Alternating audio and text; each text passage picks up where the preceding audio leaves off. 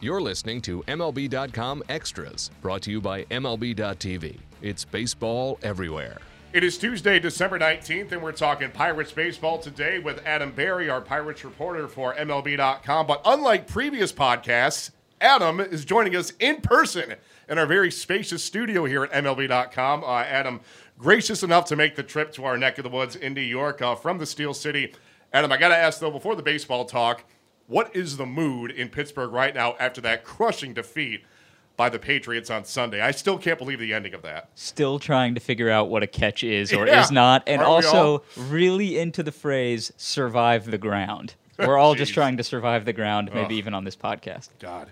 I mean, and look, I'm a Cowboys fan, so I still have nightmares about 2014 with Des Bryant and the playoffs. Man.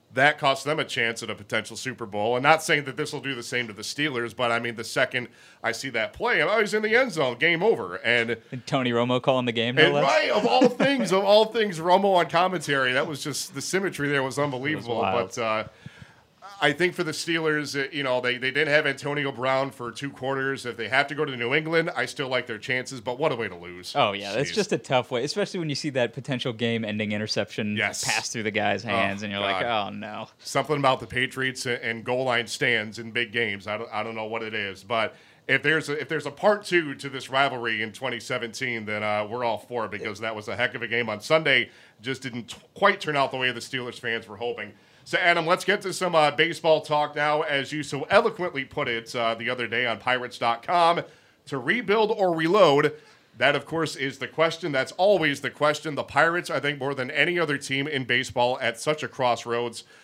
Give us the arguments for and against each scenario and what direction you think they will ultimately take. Yeah, well, this was all kind of inspired when Neil Huntington came out the last day of the winter meetings and said they didn't really know which direction they're going to go, which I don't necessarily believe. I think that it's setting up for the case that they could go in either direction. They could sort of reload and try to add around the margins again, kind of like they did last offseason, and make one last playoff push with Andrew McCutchen in 2018, or they could take a step back, deal Gerrit Cole, deal Andrew McCutchen, deal Josh Harrison, and sort of build around that younger core for 2019 and beyond. And there's definitely arguments for both. I think going forward in 2018 is a little bit more sentimental based around McCutchen, basically. This is his last year under club control in Pittsburgh. He's the franchise player.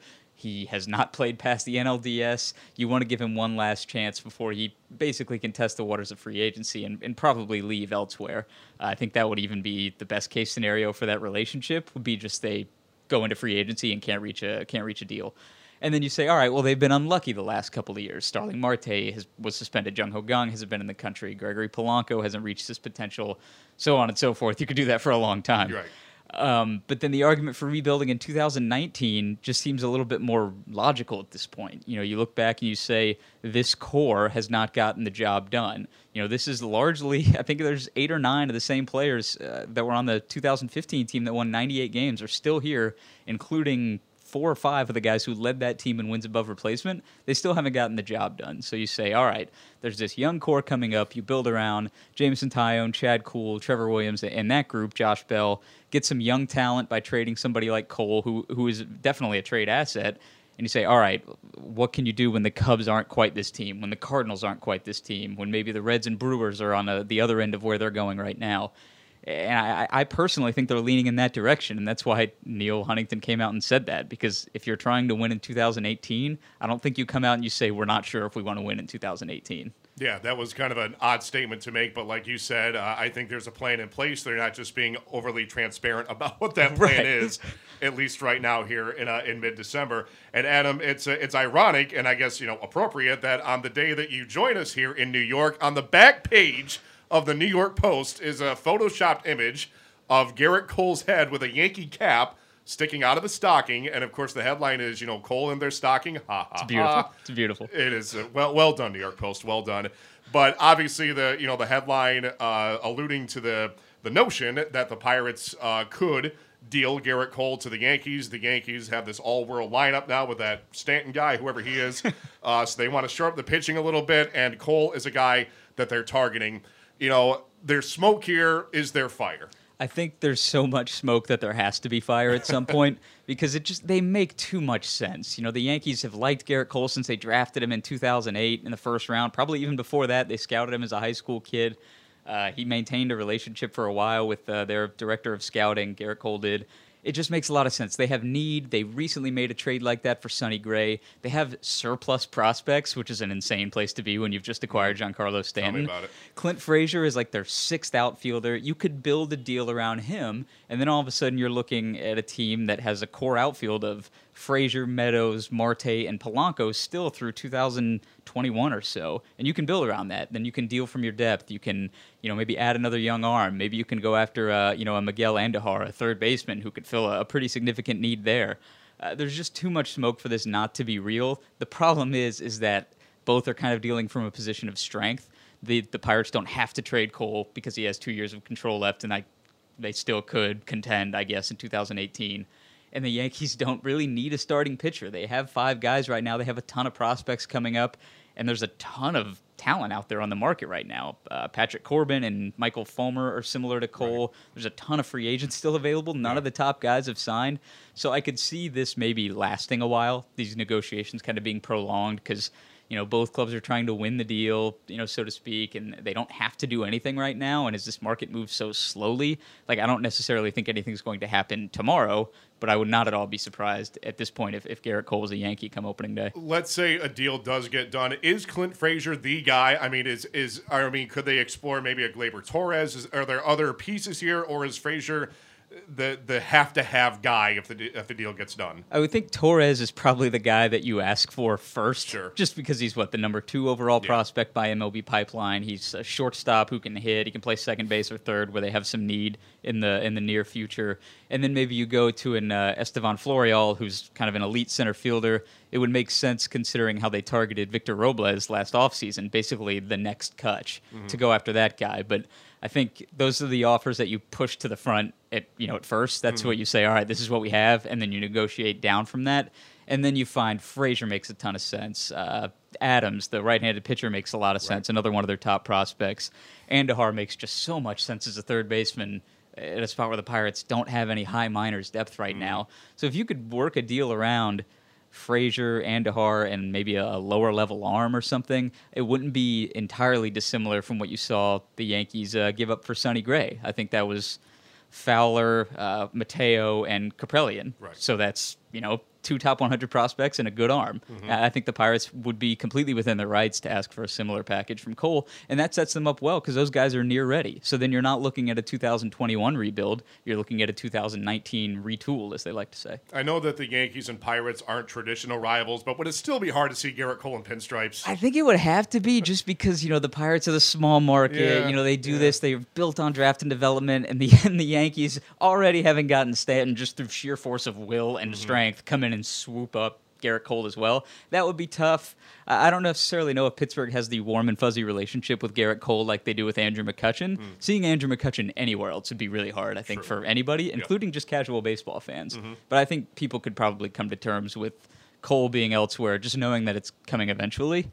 So long as the return is right. Yeah, absolutely. And it begins, like you said, with Clint Frazier and some pitching prospects. But like you said, I think that this may drag out for a little while. It's not something that you expect to get done before the turn of the new year. But before opening day, absolutely a possibility. Right. So we'll see what happens on that front. So, Adam, as we come down the home stretch here, like we said, 6 days before Christmas, which is hard to believe. So some Christmas-themed questions for you regarding this Pirates team. You look up and down this roster. Who on the Pirates club right now would make the very best department store Santa Claus? That's a great question. I'm going to say Ivan Nova. Okay. If only because and this might be a different perception than people have from his time as a Yankee. He's very happy. He's very smiley. It's hard to kind of disturb him. It's hard to bother him. It seems like even when he has a bad start, he's in good spirits.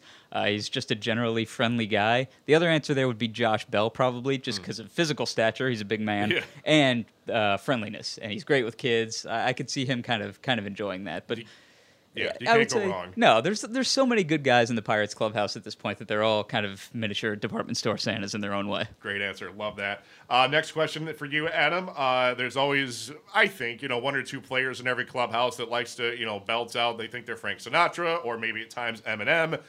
Maybe in other people's ears they're not, but in their own ears they are. They're American Idol. So from that regard, which players do you think would be part of a Christmas caroling group? I think the only answer here is Stephen Brault, and I think we would actually enjoy that because Stephen Brault was a vocal performance major at college at Regis University. All right. He was a frontman of several bands in college and high school, and even more recently. So I think he could actually hold his own. He might be a soloist in this caroling group. Could we get him on a future podcast to just sing something? That'd be great. Actually, we heard in the clubhouse, I think his first spring, maybe last spring, Jared Hughes, former Pirates reliever, just like found his former band's songs and was playing them throughout the clubhouse. So we were walking in being serenaded by this guy who's over in the corner locker. It's kind of bizarre. I'm going to keep that in the back of my index here. Stephen Brault, some point in 2018, has got to crank out a few tunes here for us. Adam, of course, as we all know, all that Ralphie wanted for A Christmas Story was his precious Red Ryder BB gun. So what is the Red Ryder BB gun, if you will, for the Pirates this offseason? I think the Pirates want a clear path to the playoffs, whether it's in 2018 or 2019. They've been kind of this half in, half out business going on right now, where you're building around the edges, you're trying to make something happen, you're trying to make the most of it, but I think a clear path where they can say, all right, 2019, we are in, or 2018, we're going to trade prospects, couldn't trade Cole, couldn't trade Kutch, this is the group, we're going to make one last push.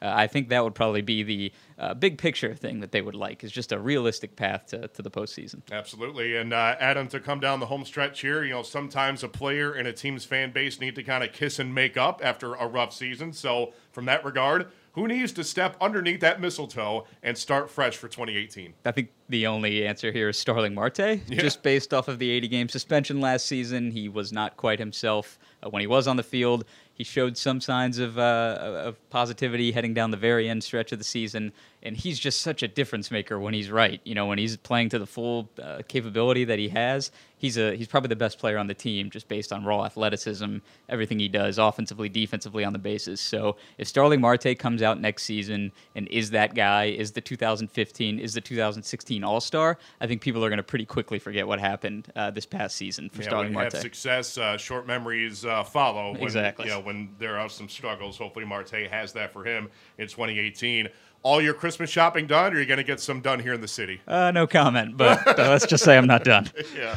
Well, you're like any other man, I think. I'm the same way, so I've got a few more days to get a few more gifts out, so I'm glad I got some company there. Anything I can get from the MLB.com shop? There you go. Hey, you know what? Let's head downstairs and find out. Maybe we get a discount. So, Adam Berry, great stuff. This is a pleasure to speak to you face-to-face, and we'll speak again at some point in 2018. So thanks so much. Hope you had a good time. All right. Thank you. Awesome. Adam Berry joining us here. In the meantime, Matt Waymire signing off for MLB.com Extras, Pittsburgh Pirates.